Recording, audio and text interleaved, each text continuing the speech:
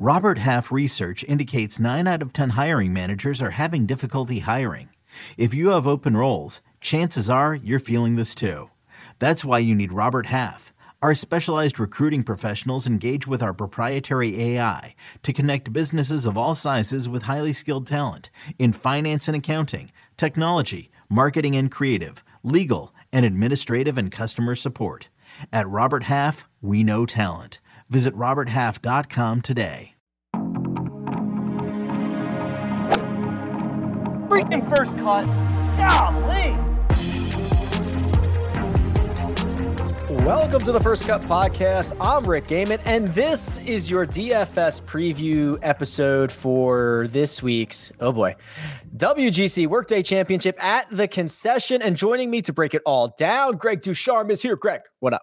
I think today we each have to say the World Golf Championship, Workday Championship presented by, at the Concession. Maybe that's what it's missing, a presented by. But I think we all have to work that in at least once without stuttering. Why do they have to have two championships in there? Why, really? It's got to be a World Golf Championship, and it also has to be a Workday Championship? Yeah, it was the same thing. It was the same thing with the Mexico Championship. That's true.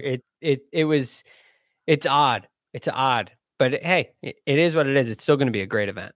Sia Najad is here. Sia is our very own Tony Finau, because we are 2 weeks into our little winner take all, 10, 12 of us of the CBS crew getting together, putting our DraftKings lineups in. And Sia, you have finished second in both editions of this event. And Sia is on mute, or Jacob has him muted. There we go. What's really cool is that, Rick, I finished second behind you, and I finished second behind Greg in the 2 weeks that we've done this. So talk about, we're on the right show. At least the DFS crew, right, is holding court on top of the leaderboard. It would be a bit ugly if we were 10th, 11th, and 12th every single week. That you got to say that. I mean, that's good for everybody in a way. If Sia can get a win and crack through, and this doesn't become, the best fantasy player without a win, as long as he's getting close to that, but he's not there right now. That's right. That's fine. And actually, Sia, you almost pulled it off with a 5 of 6. That's what bit you. Who was it? Luke List that missed the cut. I think that was your guy. It was Luke List, and honestly, if it wasn't for your guy Tony Finau just going bonkers on the back nine, I may have held on to it. I had Cantley, which didn't do me any favors, and you had Finau down the stretch, and that's what made you pass me. Yeah, we both had Dustin Johnson, who was going in the wrong direction, and I was able to pull it out with a 6 of 6. Also, we are giving things away. We are literally giving things away. This time, it is a free year to Sportsline, and apparently, we're giving out 5 of them. 5 yearly subs to Sportsline. Last week's winner, T. Keegan 9. Congratulations. If you want to be like T. Keegan 9, you have to do a couple of things to get your name in the draw. But here's what you get. Free year to Sportsline, absolutely for free. Award-winning picks. You get the patented Sportsline model, and all you have to do is leave a 5-star review in Apple Podcasts on the First Cut. That's it. Drop in the review a player to finish in the top 5 at this week's WGC Workday. Leave your Twitter handle so we can get in touch with you. Follow us. Makes it a little bit easier to tweet at you, send you a DM if you have won. And again, congratulations to T. Keegan 9. This week, Workday Championship, WGC. Greg, field of 72, no cut. We know we've got some no cut specialists out there and a brand new course that we get to talk about. We've tried to do a little bit of early reconnaissance on the Concession in Bradenton, Florida. Have we learned anything new since the last time we talked about 15 hours ago? If I didn't hit on it last time, it's basically the same kind of general concept. The general theme is it's somewhat generous off the tee. It's not extremely penal like many Florida courses off the tee. Not to say that there aren't some penalty areas and hazards off the tee, but for the most part, relatively speaking, it's much more generous off the tee and really a second shot golf course. And the greens are quite complex. As many Nicklaus courses are. The one caveat to this Nicklaus course, from what I hear, is that it's more balanced both ways, as in there's movement to the left and there's movement to the right. A lot of Nicklaus courses tend to favor the right, where they become faders golf courses. This apparently has some more balance than a typical Nicklaus course. So when I'm looking at this, personally, I'm thinking approach games, and I'm thinking putting games, and also recent form. And of course, you don't know. I think you go with those 3 areas, focus on those 3 areas. I think you'll have good success this week. Field of 72, see ya. And we're not going to have a cut sweat on Friday. No cut. So we know the no cut specialist, right? We talk about Justin Thomas. We talk about Xander Schauffele. And generally speaking, and I'm going to pull up the stat here, so give me a second, Sia. The cream tends to rise to the top here in some of these WGC events. The top 10 players in the world tend to win a lot of these, don't they? They do, for obvious reasons. I mean, this is a stacked field, and some of those guys at the top will probably be at the top. But then again, we sort of thought that last week, and there were guys mixed in to the final few hours on Sunday that weren't necessarily the cream of the crop. Obviously, with a Max Homa win, so I think the answer is yes, you're right. But also, there's some of these guys in that, especially that 9K tier, 8K tier, that definitely can creep up there. And I think this is such a cool, like when you have a no cut event, it really gives you an opportunity to take some chances. So I think, this week I'm going to be doing a little bit of that, taking some guys that maybe normally I'd be a little fearful that they might not even make the cut. Well, now I'm just looking for them to, maybe they'll have a bad day Thursday, Friday, but maybe they'll go really low on Saturday or Sunday, and they can make up the difference. Yeah, birdie makers. If you get 4 days of offsetting birdies and bogeys, you're doing pretty good, even if you are down in the lower pricing. Here's the stat, Greg. Here's a combination from Jason Sobel and Will Haskett kind of put this together. So dating back to 2016 WGC events, if you remove the match play, which is the very high volatile one, it's a little bit wonky. There's been 14 WGCs. The top 3 players in the world at the time have won 8 out of 14. That's staggering, first of all. And top 10 players in the world have won 10 out of 14. So the way to look at this, only 4 out of 14 winners have come from outside the top 10 in the world at the time they teed it up. That I knew I was expecting a big number. That feels bigger than I thought. So maybe you add official world golf ranking to the list of criteria: approach game, official world golf ranking, and recent form. It's funny. I think you'll find that those 3 kind of go hand in hand. They have a way of coexisting, which is kind of interesting, I guess. But do you guys think the golf course has anything to do with this, or why is that? Is that just because of the way that the field shakes out? Because it doesn't feel like that at Riviera. Riviera feels like you get a James Hahn to win, a Bubba Watson to sneak up and win. Maybe he's not as highly ranked, yet you still have a stacked field. Major championships are the same way. You may get some more, I don't want to call them random, but guys that are outside the top 10 have a tendency of winning those events. What do you guys think is the difference? I think there's 2 big things. I think that you get every single player in the top 10 there. Not that you don't at major championships, and not that you don't. We had 2 last week at Riviera. So 20% of the top 10 players in the world did not play Riviera last week. So that lowers the chances that one of them is going to win the golf tournament. Also, there's no cut. You have one bad round at Riviera or one bad hole or whatever. You're done. 4 guaranteed rounds. And also, let's be real, the bottom 15 of this field is not great, right? It's a WGC event, so you get a lot of guys who are on exemptions from other tours and all that stuff. So it's almost like a 55-man field, and when 10 of them are the top 10 players in the world, I just think the math kind of shakes out where the best guys win. Yeah, I agree with you, particularly about the point with the no cut. I mean, you're going to have guys, and let's talk about, just as an example, we'll get to him in a second, but Xander, we kind of perceive him as a no cut specialist because of his track record. But I mean, this is a guy last week that was pretty terrible off the tee on Thursday, and he was pretty terrible with the putter on Sunday, but everything else was really great. Now, granted, he finished 15th, which was kind of middling, but the point there is that you can afford to have a bad day. I mean, his day wasn't terrible on Thursday, obviously, but you can afford to have a bad Thursday and really make up for it Friday, Saturday, and Sunday. And the reason we kind of consider Xander a no-cut specialist is because he has 4 wins on the PGA Tour. 3 of them are in no-cut events. For Justin Thomas, he has 13 PGA Tour wins, and 1, 2, 3, 4, 5, 6, 7, 8 of them are no-cut events at my quick math. So 8 out of 13 for Justin Thomas. So that's why those guys get dubbed with the no-cut specialty. Looking at the board, gentlemen, let's jump into this. $10,000 range. There are 6 golfers on DraftKings over $10,000, led by number 1 player in the world, Dustin Johnson, 11,600. John Rahm, close behind, 11,100. Xander Schauffele is 10,800. Justin Thomas at 10,500. Rory McIlroy, 10,400. Patrick Cantlay, and even $10,000. Greg, there is a lot to like in this range. There is a lot of concern, particularly, I think, in the Justin Thomas, Rory McIlroy camp, both of those guys coming off of a missed cut. What do you see when you look at the top tier on DraftKings? Well, Dustin Johnson jumps off the page to me in an event like this because, one, he's number 1 in the world. So again, if we're in this play the top 3 in the world kind of space, he's going to jump off the page. He also has the second most wins all time in World Golf Championships behind Tiger Woods. So I like Dustin for that sense. I was a little disappointed with his round Sunday. So I wonder, was that an anomaly? Did something start to slip in his form? But he's the first guy that I really look at and I really like.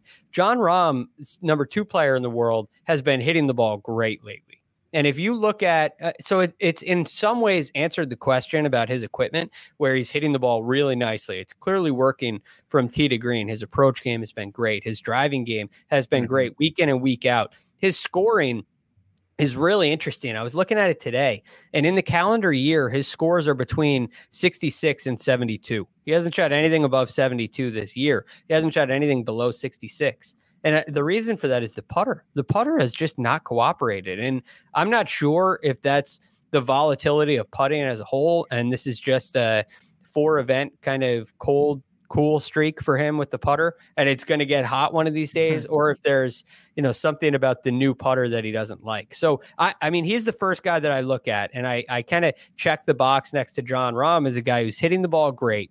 He's got the world golf ranking. So his recent form is really strong. And the thing that he's missing is just a hot putter round, a hot putter day. And when that comes, whenever that is, he's going to win a golf tournament. So John Rahm is probably my favorite on this list right now. I think that's interesting. I do not disagree. I mean, you get the discount from a Dustin Johnson, and Sia, I want to talk about Dustin Johnson here real quick because you could make a real case that his T8 last week at Riviera was the absolute floor. I mean, he was not good with the driver. He was barely a positive off the tee. That's his weapon. He did not take advantage of any of the par 5s. He had a pretty bad Sunday, and he finished T8. Like, is that now Dustin Johnson's floor? Yeah, it maybe, but you could look at that one of 2 different ways, because like you said, as the weekend was going, I started to think, well, I don't think he has this driver figured out yet. And so I just wonder if at 11-6, if Dustin Johnson, notwithstanding the comment you made, maybe 8th is his floor, or maybe in this tournament, 10th is his floor, which isn't terrible. But paying 11,600, knowing that 6K range isn't great, like there's going to be a few guys we like in the 6K range, but this isn't like at Riviera where there was a lot of guys we might have liked in the 6K range that we could pair with like an 11,300 or in this case an 11,600 guy. So I wish if he was in better form, I think I'd like DJ. I agree with your floor comment, but I'm looking for sort of I'm probably going to lower the expectations to like a John Rahm or a Xander Schauffele. Those are the guys I'm probably going to be focused on. I think John Rahm is a great pick. I think Xander, because of his finish last week, 15th, I think some people will be off him. But I really think he's been so consistent. Notwithstanding, I mean, listen, off the tee, again, on Thursday, he was pretty bad. With the putter on Sunday, he was pretty bad. Outside of that, his metrics were really, really great. We know he's hitting it a little bit longer these days. I think he's kind of perfect for this course. So, again, we don't have course history, but I think he's kind of perfect for this course. So I like John Rahm and Xander quite a bit. Xander's been dope. Xander's been awesome. Yeah, I mean, the 2 that I think are going to be a bit of a lightning rod this week are Justin Thomas and Rory McIlroy, Greg, and we have to figure out what to do with them. It's easy to say. I mean, I could go both ways on Justin Thomas, right? He loses 6 strokes putting over the course of 2 rounds. It's his single worst 2-round total dating back to the start of 2015. That's my entire database. I couldn't find anything worse than that on Justin Thomas. And I would normally say, Greg, I'd normally be like, well, it's going to bounce back. He's not going to have his floor putting week 2 weeks in a row.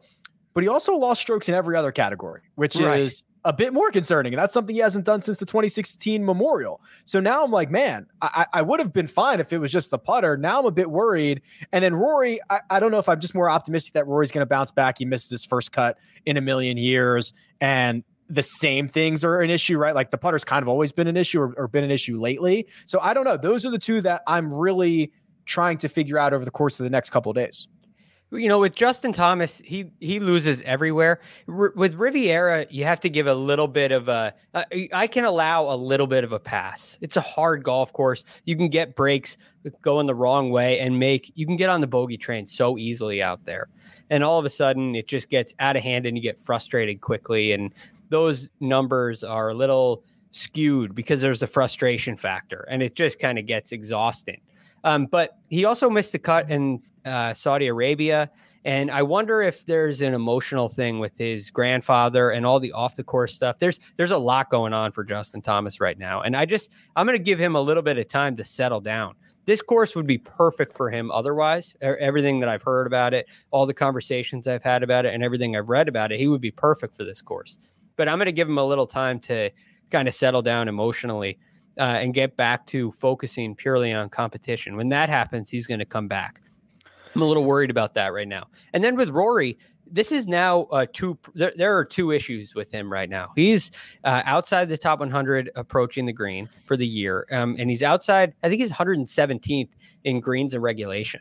And if you combine those two, it really speaks to the kind of weakness of his approach play, which maybe stems from his putting. I've kind of thought that it stems from poor putting, which is really you've kind of made that point to me before, which I think is a great point, Greg, which is like when you can't putt, like you are putting so much more pressure on stuffing everything to 3 feet, and then that just magnifies some of these issues that he has on approach. Like I do think that's a valid argument. But for this week now, it doesn't matter. Now I'm looking at it at this point. I'm saying we got 2 holes in the boat. And it's going to he's going to have to fix one before the other. So if he gets the putter fixed, I'm not sure it's going to be an instantaneous flip of the switch. Oh, now I'm so released and I'm hitting my irons beautifully now. So I just have questions about Rory. For a guy who's struggling with irons in a class where you have all these other players like DJ and Rahm and even Thomas and Patrick Cantlay, who's been on fire until last Sunday. All these guys are so strong in these areas. And for Rory and JT, there's some question marks. So I'm staying away from both of them. I'm glad you brought up Cantlay because he's so many of these guys are just in peak form right now. It's pretty amazing. Patrick Cantlay, even with a pretty poor Sunday at Riviera, finishes T15 and just continues the role that he's on. So Sia, to kind of put a bow on this 10K range, are you seeing or projecting that a lot of these builds are going to come from the top, DJ, Rahm, Xander, and then probably Cantlay at the flat 10,000? I mean, JT and Rory have to be the two guys that get a bit overlooked here. Oh, for sure. I mean, JT and Roy are definitely going to be the lowest owned guys in this crew. So that you can bank on. So if you want to go contrarian, it makes sense. I mean, honestly, between JT and Rory, I won't have a lot of them. But if I was to pick one in a contrarian move, it would be Rory, who is likely going to be a little bit more. There's going to be a little bit more ownership with him versus JT. But I think the way builds are going to start is taking one guy from this range, then maybe going down to the 9K range, taking one guy and then settling the rest of the lineup there. That's how I see it playing out. But I'll tell you, I absolutely love the idea of starting your lineup with this next range we're about to get into. Well, that is a professional segue. Let's just go right into it. The $9,000 range is led by Bryson DeChambeau. It goes down to Tony Finau, Terrell Hatton, Brooks Koepka, Victor Hovland, Daniel Berger, Patrick Reed, Webb Simpson, Colin Morikawa. Greg, this is what we call a grab bag. Get whatever you want here. If you want a stud, if you want a guy who's been playing on the Euro Tour, if you want a guy who's won on the PGA Tour recently, like whatever you want is available to you in the $9,000 range. Yeah, I mean, this is a hard range because there's so much to like. Bryson DeChambeau, he brings an advantage with him every single time he tees it up. And last week, Riv got him. He got on the wrong side of some things. He got himself behind some trees in some difficult circumstances, and he missed a cut. But his approach game this year has been pretty good. His putting has been pretty good, and the distance is a constant advantage. So I think with Bryson, you kind of it's the best price you're going to get on him all year too. I don't think you see him below 10,000 another event this year, unless this form is really, really bad. But again, I think this was just a guy who missed he missed a cut that he normally wouldn't miss, or it's just a random one bad round. Remember, he shot 75, 69. Yeah. So, one bad round, I can write that off at a difficult golf course. So I'm going to say Bryson is the guy I think if you're going to start your lineup down here, I have no problem starting it with Bryson. The other guy that I really, really like in this range, aside from everybody, is Hatton. Yeah. Tyrrell Hatton to me just he jumps off the page because the two strengths that he has are iron play and putting and driving. Yeah. I guess you could call driving a strength of his too, but his iron play has been great. He's coming off of a win overseas. He's confident. He's rested. He's kind of everything going into play. If it gets windy, I know that he can handle wind. So I'm really high on him as well this week. He's one of the guys that I had circled. We are, and we joke about this a lot, where we are this just, PGA Tour centric, American centric. Golf is not played anywhere else in the world. And I wonder, how many people actually do kind of believe that, it is Tyrrell Hatton, who has not played on the PGA Tour since November, but he's been playing, and he's been playing great. He wins in Abu Dhabi. He played well in Saudi Arabia. I mean, that is a guy who can contend in any field at any event, at any course. And then the other one for me, Sia, is Victor Hovland. I mean, this is the guy. Yep. Like the ball striking is unbelievable. It would have been easy. It would have been so easy for Hovland to win in Mayakoba and say, all right, that's about it. I've had enough. He didn't play particularly well at the Tournament of Champions, but he played well in Europe when he went over there. Now he's backing it up with a second place finish at Torrey Pines. He's got a fifth place at Genesis. I mean, to me, this kid's unbelievable. And I do like the angle of so many guys, Sia, have never seen this course, let alone competitively, let alone professionally. I think it levels the playing field a bit for some of the more inexperienced guys. Exactly, which is why we'll talk about it later, but I think Will Zalatoris is a really smart play for that exact reason. But no, listen, let's pat ourselves on the back a little bit. We were all over Hovland last week. We liked Homa last week. We actually, even 2 weeks ago, we talked about Sam Burns, and last week we talked about him a little bit too. So we've been all over this guy for good reason. I mean, he is absolutely elite. Every shot's great. His ball striking is fantastic. Last week he could have been better with the putter and around the green. We know around the green is a slight weakness of his, but it's so dramatically improved from where it was about a year ago that it's really not that big of a worry at this point. So yeah, I mean, I agree with both of you. I absolutely love Victor Hovland. I love his price. I absolutely love Tyrrell Hatton as well. I mean, you said it, 6th at the Saudi, 22nd at Omega Dubai, which, isn't great, but not terrible. And then, like you said, first at Abu Dhabi. So he's in great form. It's an interesting scenario because you don't see the stats because he's not playing over here, but he's in absolutely great form. And honestly, I think he's an underappreciated and underestimated golfer at this point in his career. Another guy I like here, who's really interesting to me is Colin Morikawa. And I was hoping somebody would say this.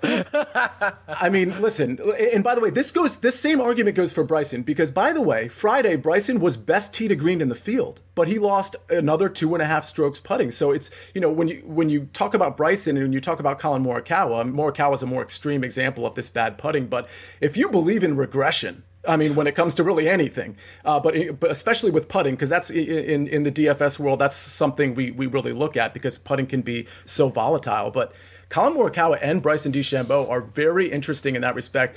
Colin and Bryson, they're going to be very good on approach. They're probably going to be very good off the tee, and you might be getting a bargain with Colin here. Let me put the numbers to this, and I want to direct this back to Greg because I do think the Colin Morikawa situation is incredibly interesting. I don't know where I fall on it. I woke up Monday morning. He was 55-1. I clicked it real quick because the number was all over the place. He was second best on approach last week. He gained 7.5 shots on the field. It's bonkers. He then offset that by losing 7.5 on the putting greens, 6 of which on Sunday alone, Greg. And that is like, I know we throw out a lot of numbers. I know we say that is a lot. And the only extra concern that I would have is he did it with that new grip. And I'm like, oh man, he just might be lost. And maybe he tries something completely different this week, or maybe he's committed to it. But I'm now in the point of like, do I just say, yeah, he's going to regress back to his mean, or, oh my God, this is so bad. There's no chance he comes back from this anytime soon. Oh, well, I don't know about anytime soon. You got to watch the grip. What's going on with the grip? Because you're right. It's like the Ricky Fowler situation where you change putters. For a lot of guys out there are a couple exceptions, but you got to watch when putters change because it means likely there's a problem, right? If it ain't broke, don't fix it. Most guys on the PGA Tour live by that, and they don't make changes when it's unnecessary, unless it's a complete overhaul in equipment, like you saw with Jon Rahm, which I could still argue is a questionable decision, but here nor there. So I do worry about that a little bit on complicated greens as they've been described to me. Riviera, you can it can get away from you quickly on high level greens like that. I mean, these are major championship quality greens, and it can get really tricky, and you can write off some mistakes. When you have a weakness like Colin Morikawa does with the putter and it gets exposed at Riviera, it's understandable. And it doesn't mean that every week he's going to struggle the way he did at Riviera. Sometimes you go to a normal PGA Tour setup and all of a sudden it's a breath of fresh air. You feel like you can make everything because it's so much easier. But here I worry that it's not going to be a lot easier. And so for that reason, I favor Victor Hovland a little bit more than him. Really, anybody...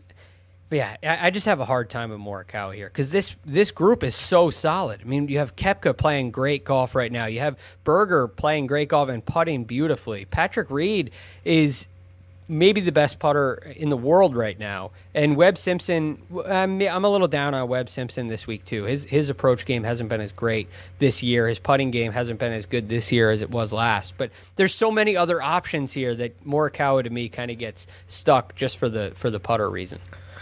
We're going to jump down to the $8,000 range. We got to keep going. We got to get into value. But first, we're going to take a quick break and hear a word from our partners. And we're back. $8,000 range. Tommy Fleetwood back in the United States. Sung J M out of retirement. 2 weeks off for this guy. Unbelievable. Cam Smith, Max Homa in the field. Thank you very much. Matthew Fitzpatrick, Hideki Matsuyama, Scotty Scheffler, Adam Scott, Joaquin Niemann, Will Zalatoris. Sia already nodding along for Willie Z. Talk to me about Will, and then talk to me about some other guys here in this $8,000 range. By the way, I think it's funny that we just talked about the entire 9K range and how much we love it. I'm not sure the two words Tony or Finau were actually uttered in that range. So I just want to point that out. It's kind of funny in my opinion. They were not. We know he's going to finish second, so we don't even have to talk about it. Yeah, that's fair. He's worth playing. Yeah, fair enough. You know, the two guys at the bottom end here, I like the most, probably, particularly from a value standpoint. I mean, honestly, Cam Smith and Max Homa, I think they're fine plays. I like playing them, but just from a value standpoint and the way my builds are probably going to start with either a 10K and a 9K guy or two 9K guys, I think I'm more comfortable dropping down to this low 8K range. And Joaquin Niemann, listen, he shot a 78, I believe, on Saturday when the winds were just like super high. But his first two rounds were great. He has flashed plenty of upside in his career, including a second place at Sony. I think he was second at the Century Tournament of Champions as well.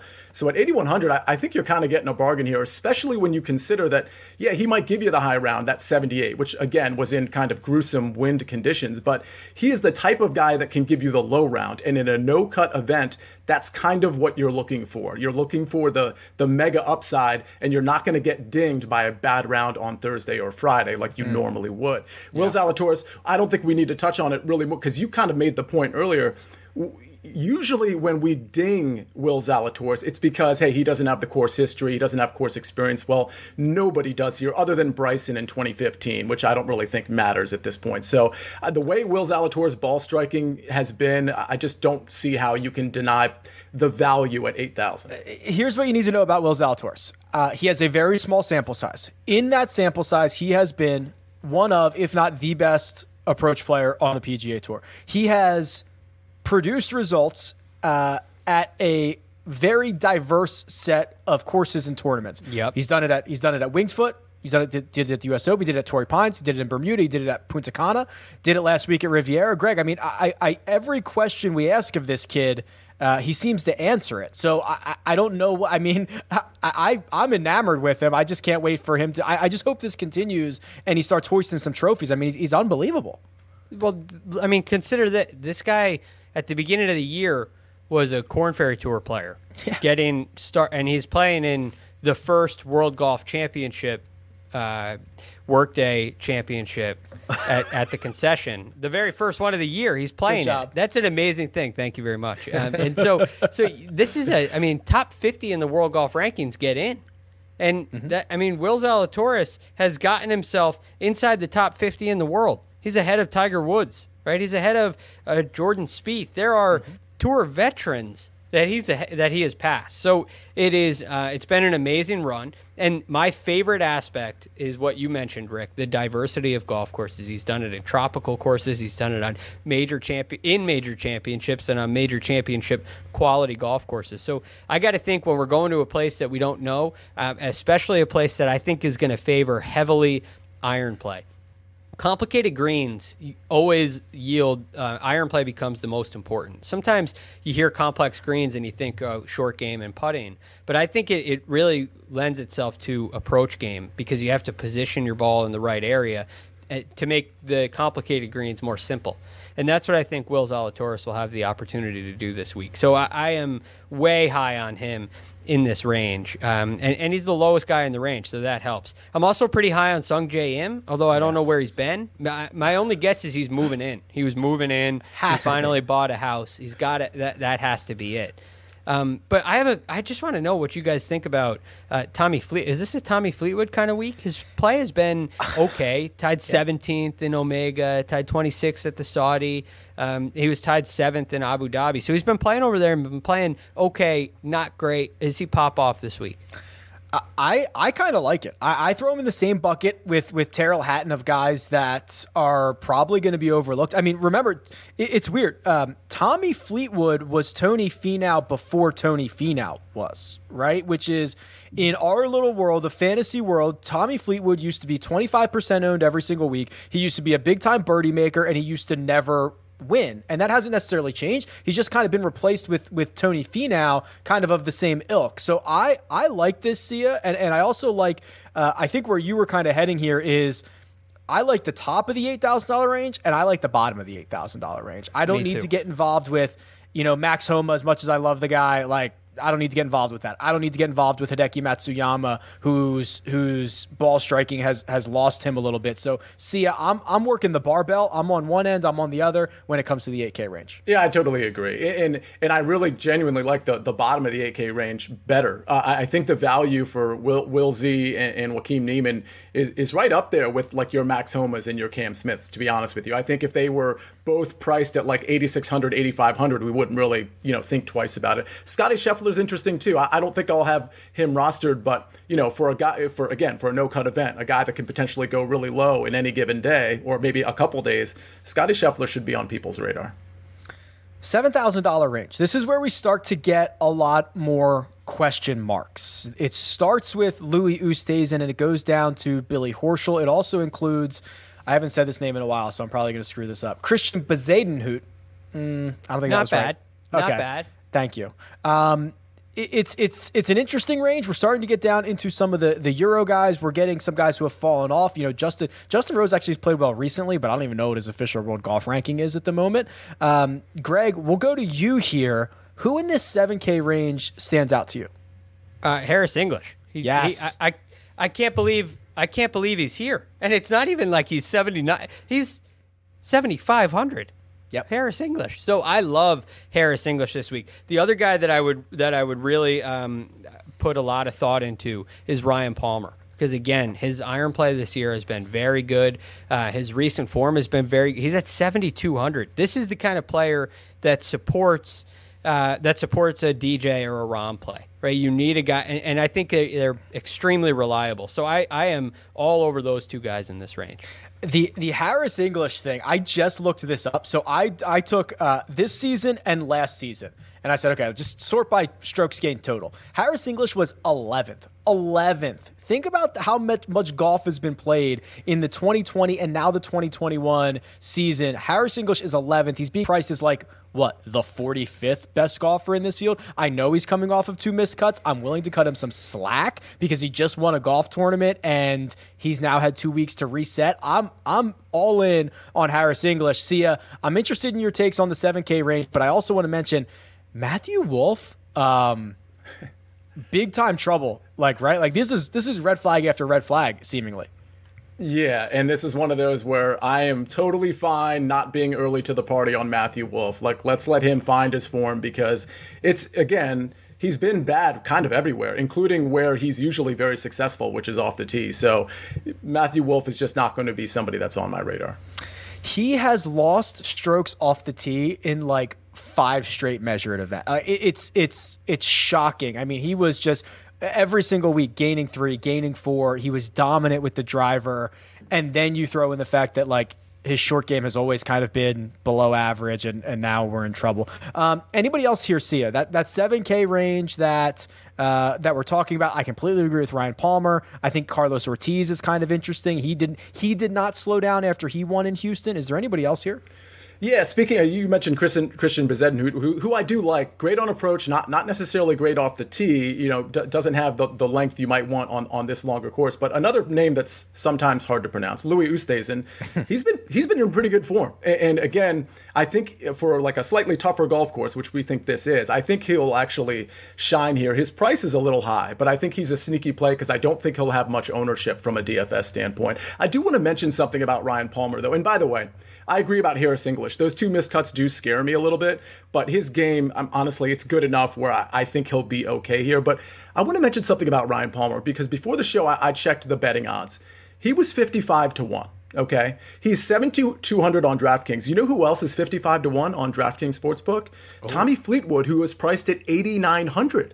And then if you go down the list, Cam Smith is 8,700 on DraftKings. He's 60-1. Longer than Ryan Palmer. Wow. Matthew Fitzpatrick, 66-1. He's 8,500 on DraftKings. Will Zalatoris is 70-1, and he's 8,000. So this guy who is like 1,500 less than so many of those were just a few examples, by the way. So there's plenty more where that came from. But the point is, the betting market, unless this is a mistake on DraftKings Sportsbook, the betting market has vastly come around to the idea that Ryan Palmer is a very good golfer, and DFS just continues to shovel out the disrespect for Ryan Palmer. Wow, I love it. That is significant. It really is significant. We fight for a couple $100 here and there. That's like a $1,500. The Tommy Fleetwood to Ryan Palmer one is interesting. That's awesome Fascinating. stuff. Greg, anybody else in this 7K range before I bop us on down to the 6Ks? See, this is the thing. How do you go anywhere else? But I don't have anybody else. Ryan Palmer jumps off the page to me, and Harris English jumps off the page to me. They're way undervalued. They'll be in, depending on how it falls, at least one of them will be in every single lineup I make this week. The thing is, if you don't like those 2 guys, you can have anybody else in that range at like a single-digit ownership. So if you want to pivot off of somebody, pick somebody else, because that's where I think it's going to be quite concentrated. $6,000 range. This is where things start to get a bit hairy. It starts with Lee Westwood and Victor Perez. It goes all the way down to Wade Ormsby, Minwoo Lee, David Lipsky. These guys are in the field. They're playing this week. Sia, what do you see in the 6Ks? Yeah, not a ton. Like you said, the very bottom of the 6K just isn't great, or at least we just don't have enough information to determine whether it's great or not. But what really kind of pops out at me, and he hasn't been in good form, so I concede that, but I know his upside, and that's Abraham Answer at 6,800.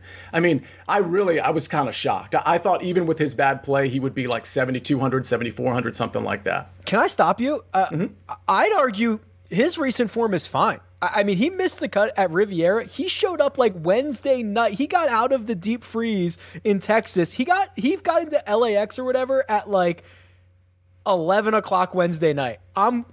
I'm cool with the miscut. I don't even care. His start before that, he finished 5th at the American Express. I don't think the recent form's all that bad. Yeah, and that's a really, really good point. And by the way, it's usually, if you look at his track record over the last couple months, or at least let's say over the last month or two, it's usually one bad round that's plaguing him, and the rest of the rounds are good. And again, this is a no-cut event, so you can afford a bad Abraham Answer round on Thursday and have him make up for it on the next 3 days. So that's just something to consider. It's usually one blow-up round lately with Abraham Answer, which is a little unusual. He's usually pretty consistent, but just hasn't been lately. Another guy that I like, again, we're getting into the hard-to-pronounce names category yet again, Hogard.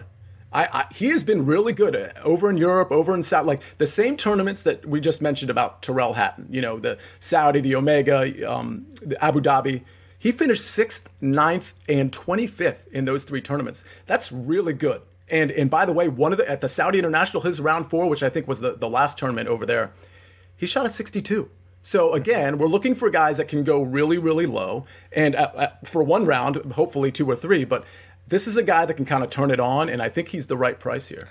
That's Rasmus Højgaard. He's $6,700 on DraftKings. And Greg, I see another guy who is $6,700 who we have a flow chart about. And it says if he's under $7,000, you play Lanto Griffin. He made the cut last week at Riviera. He finished 26th. The start before that, 7th at the Farmers. I equate these WGCs, we don't get a lot of them, and we get a couple of other events that I think are similar, which would be the CJ Cup, the Zozo Championship, where it's like 78 players, no cut field.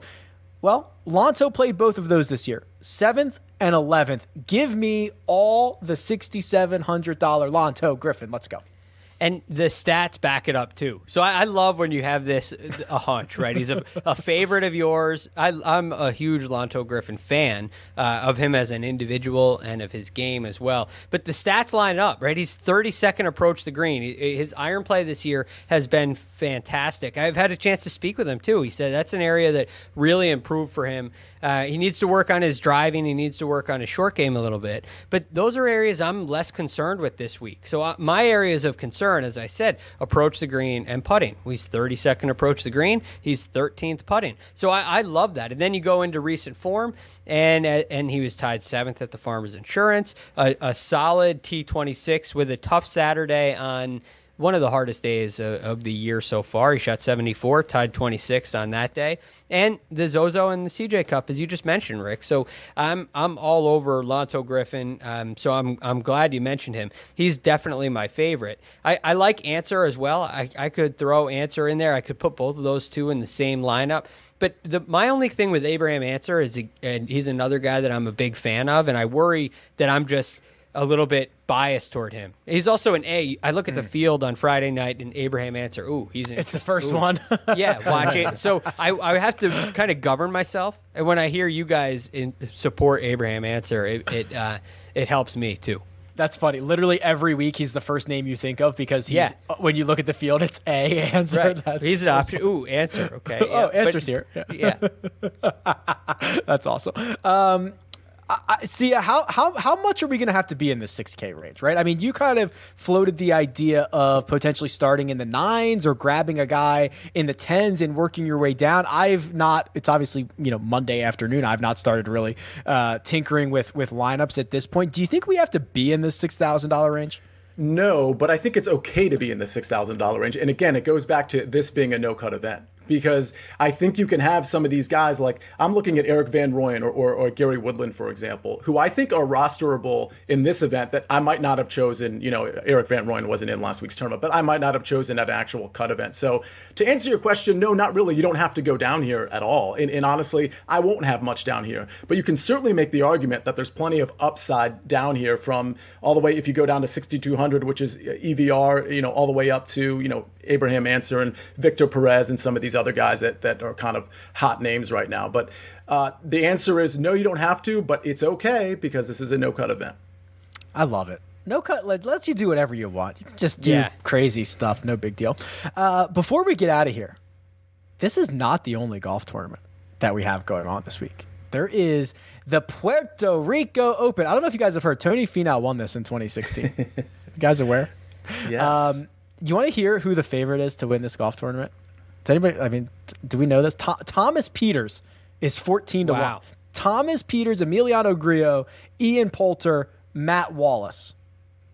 Greg, that's it. I joke about this field. I mean, you can bet it. You can make DraftKings lineups for it. This is one of those. This is a life changer, right? I mean, the guys who win this event, they don't have to. They get to go opposite of a WGC. Are all licking their chops right now, trying to lock up that tour card, trying to get the FedEx Cup points, all that good stuff. Right. I mean, it's still, and it can be enough to keep your card. Right? We had, I think it was Jim Herman, not last year, but the year before, who won.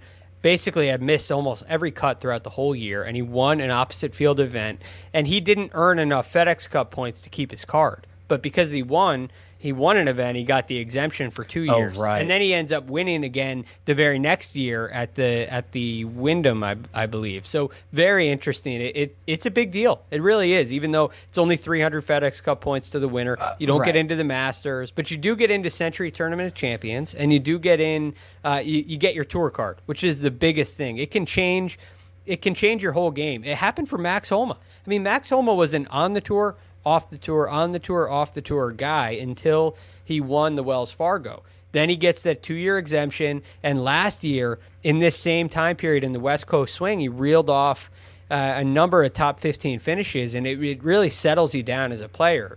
So it's really important. And the guy I look at that you mentioned there is Emiliano Grillo. He handles those kind of courses. He handles the tropical courses really well, it seems. So I like him in that group. It's because he's a flusher, man. He hits his irons so well, like pierces that sometimes when the wind starts kicking up, and then you get him on Paspalum, and I feel like he's not as bad of a putter on Paspalum. It's kind of interesting. The 2 darts that I've thrown, Sia, I've made blindly made 2 bets on a Monday. What could possibly go wrong at the Puerto Rico Open? I bet Christopher Ventura and Kramer Hickok with basically no regards for anything. I just saw them. I liked how deep they were. I liked their game. And I said, you know what? It's the week. You know what? I also made 2 bets already. And now I'm going to make a third because I like Kramer Hickok quite a bit, by the way. But it was Roger Sloan at 60-1 and Cam Percy at 70-1. Those are my dart throws. I like that Cam Percy. I like Cam Percy. He played well. And he played well somewhere, one of these like Bermuda Punta Canas, I think. Recently, I don't have his results in front of me. I think it was. I think it was Corrales. Yeah, I think it was. There's like three times a year we get on Paspalum, and this is one of them. Okay, gentlemen, I think that's going to do it. That is our DFS preview for this week's World Golf Championship, Workday Championship at the Concession, presented by Greg Ducharme. Wow. Yeah, Sia didn't get one in. He didn't get one in. So I wanted to hear Sia say it today. Oh, no chance. No, we don't have time. We don't have another 15 minutes. We got time. All right. No worries. Sia Nejad, you can follow on Twitter at Sia Nejad. Greg Ducharme, who you can follow on Twitter at TheRealGFD. And Greg, what's the course record? You're talking to Tony Jacklin tonight? Is that tonight? Yeah, that's tonight, 7 o'clock, coming up really soon. So if we could get a move on here. Sia, you're right. You can hold out. You don't have to say anything. We got a show to do. So, yeah, we're talking to him tonight. Tune in. Greg's ending the show so we can, in 37 minutes, go watch him on TV. Okay, we're going to do that. I'm Rick Rungood. Jacob's behind the glass. Thank you very much, Jacob. This has been The First Cut. Catch you next time.